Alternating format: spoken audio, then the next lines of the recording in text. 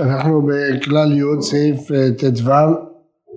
הרב חוזר שוב על הפרטים שצריך להיזהר בהם, שהזכרנו אותם כבר כמה פעמים, אבל הוא מוסיף שני דברים שהם משמעותיים, אז צורך זה נזכיר את זה. דבר אחד הוא אומר בסעיף י"ד, אם הוא יכול לסבב את התועלת בעצה אחרת שלא יצטרך לספר עליו, זה ברור כשאסור, ואפילו אם הוא מוכרח לספר את המעשה, הוא יכול להקטין את העוולה, שלא יתגנה כל כך בפני השומעים, והתועלת לא ייבצר בחמת זה, מצווה שיקטין ולא יגלה כל כלונו. זה חידוש למעשה, אבל חשוב מאוד. אם אדם יודע שרוצים למנות מישהו לאיזה תפקיד, והוא יודע עליו דברים לא טובים שיכולים להכשיל אותו בתפקיד הזה, והוא רוצה לספר לאלה שעומדים למנות אותו, תראו לכם שהאיש הזה עשה כך וכך.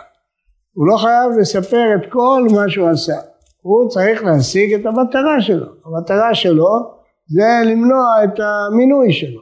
אז אם מספיק בשביל למנוע את המינוי שלו חלק מהדברים, אין סיבה שהוא יוסיף ויגיד עוד ועוד ועוד ועוד כדי להראות למה הוא מוכן להתערב בעניין. הוא צריך להשיג את המטרה. כל מה שיעזור לו להשיג את המטרה, מספיק, לא צריך יותר. לדוגמה שנייה, יותר פשוטה, אם אדם ראה שמישהו עשק את השני, רימה אותו, או פגע בו באוטו, או כל מיני דברים של ממונות. וגם להג עליו, צעק עליו וכן הלאה. הוא לא צריך, הוא צריך לספר מה שצריך לצורך. יגיד לו, תשמע, ראיתי שהוא לקח לך חפץ, יתבע אותו בדין. הוא לא צריך להוסיף, והוא גם להג עליך וגם בשביל מה? זה מיותר, אתה יכול להגיע למטרה בלי זה.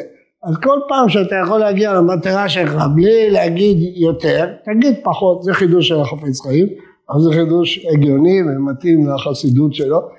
שגם כשיש תועלת ויש מטרה ויש היתר, אבל ההיתר הוא לצורך התועלת, אז מה שצריך לצורך התועלת צריך, מה שלא צריך לצורך התועלת לא צריך. אז יקטין, לא יגיד את כל הדברים, זה חידוש אחד.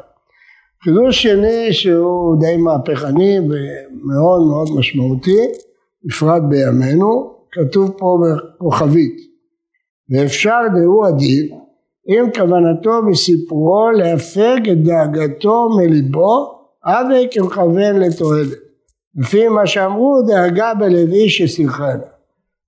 פה זה חידוש גדול ומשמעותי, והרב לא חשש לכתוב את זה, למרות שיכול להיות שאנשים ינצלו את הסעיף הזה יותר מדי, אבל נשארים דרכי השם, אז מי שהולך בדרך ישרה, הצדיקים הלכו בה ושהם ייכשלו. מה שאומר פה הרב, חידוש גדול, שתועלת זה לא רק למנוע נזק, תועלת זה גם להפיג דאגה מליבו. יש אנשים שהם מצב מסוים גרם להם ללחץ נפשי גדול, והם לא יכולים לפרוק את הלחץ הנפשי הזה בלי לספר למישהו מה שהם עברו.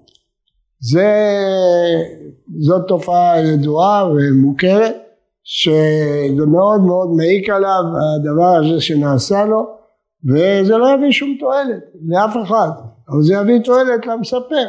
המספר הוא נמצא עכשיו בלחץ נפשי קשה, ואם הוא לא יספר את זה, אז זה יעיק עליו מבחינה בריאותית. אומר החפץ חיים שזה מותר לספר. להגה בלוי שצריך. במקום אחר הוא אומר שגם מותר לשמוע. אם אדם רואה שאשתו באה כולה כועסת ומצב מועקה כבדה ומוכרחה לספר מה שעשו לה, מותר לשמוע. כמובן אסור להאמין, אבל מותר לשמוע. למה? מה התועלת? זאת התועלת. התועלת היא שאדם במצוקה נפשית צריך לפרוק את המצוקה שלו.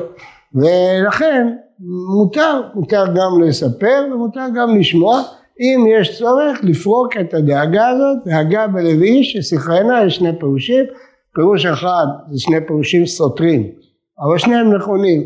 פירוש אחד יצריכנה מדעתו, פירוש אחד יצריכנה לאחרים. יש שתי דרכים לטיפול במועקה, אפשר להכניס אותה לפרופורציה נכונה ולהתעלם ממנה, ואפשר ההפך, לפרוק אותה, להגיד אותה, לדבר עליה, שזה עוזר לפרוק, לפעמים כך ולפעמים כך, זה תלוי באופי של בני אדם, תלוי בעוצמת המועקה, תלוי בעוד דברים.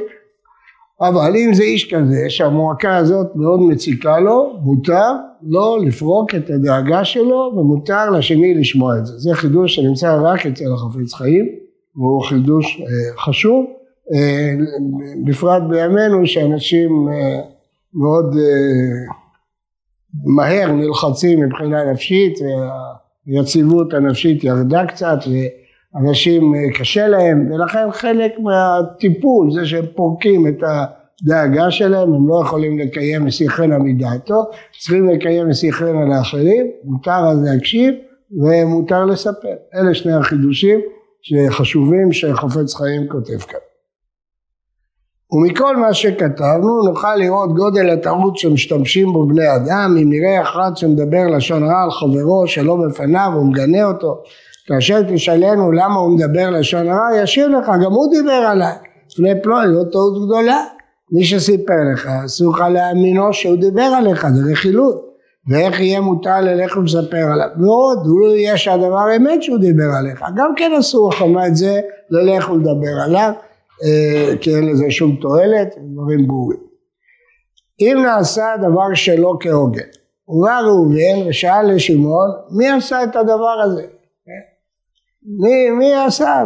נשברה פה מנורה בחדר, מי שבר את המנורה? אפילו הוא מבין שראובן חושדו בזה, הוא חושד שהוא עשה את זה. וכל שכן הוא אומר לו בפירוש, אסור לו לגלות מי שעשה את הדבר. הוא רואה שמטילים עליו את החשד, והוא יודע מי עשה את זה. זה קורה הרבה בבתי ספר, בפנימיות, במקומות שיש חברה של אנשים, אז המורה שואל אותו מי עשה את זה, והוא מאשים אותו, אתה שברת, אתה עשה, הוא יודע שהוא לא עשה, והוא יודע מי עשה. אסור לו לגלות. רק ישיב, אני לא עשיתי. אני לא עשיתי. הוא יכול לנקות את עצמו. זה גמרא מפורשת.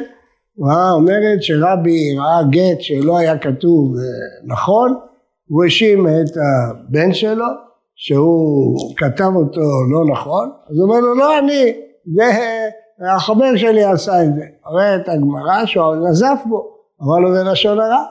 מה הוא היה צריך להגיד? זה לא אני, זהו. לא היה צריך להגיד מי כן עשה את זה. אז ברגע שאדם פורק מעליו זה מותר, אבל ברגע שהוא מטיל את זה למישהו אחר זה אסור. וכל זה שכתבנו מצד הדין, אבל ראוי לבעל נפש, זה כבר מידת חסידות, שלא ישמיט את עצמו בזה, מקום שיכול להיות שיתוודע לשואל ויתבייש פלוני. בסדר, מאשימים אותך, אם זה לא נורא, קבל את האשמה, ובלבד שלא תטיל אותה על מישהו אחר. ויותר מזה, מצינו בגמרא סנהדרין כמה תנאים שהטילו על עצמם האשמה כדי שלא יתוודע מי הוא החוטא. אתם מכירים את שני הסיפורים, מי שאכל שום יצא, אז קם ויצא כדי שלא יתבייש, או מי עלה לעבר את השנה למרות שלא הזמינו אותו, היה אחד מיותר, והוא קם והלך. למה? כדי שלא יאשימו את האחרים.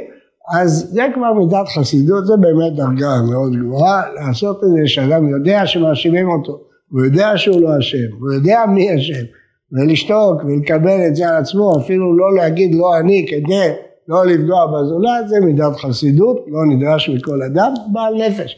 אבל אדם רגיל, פשוט צריך להגיד, זה לא אני. מי זה? אני לא יכול להגיד, אבל זה לא אני. כמובן, אין צורך, זה לא מטרה של צורך, אז אסור לו להגיד, לא אני לא עשיתי. זה הרבה מקרים, אפשר להתקל בהלכה הזאת, צריך לדעת אותה, להגיד, לא אני אמרתי את הדבר הזה.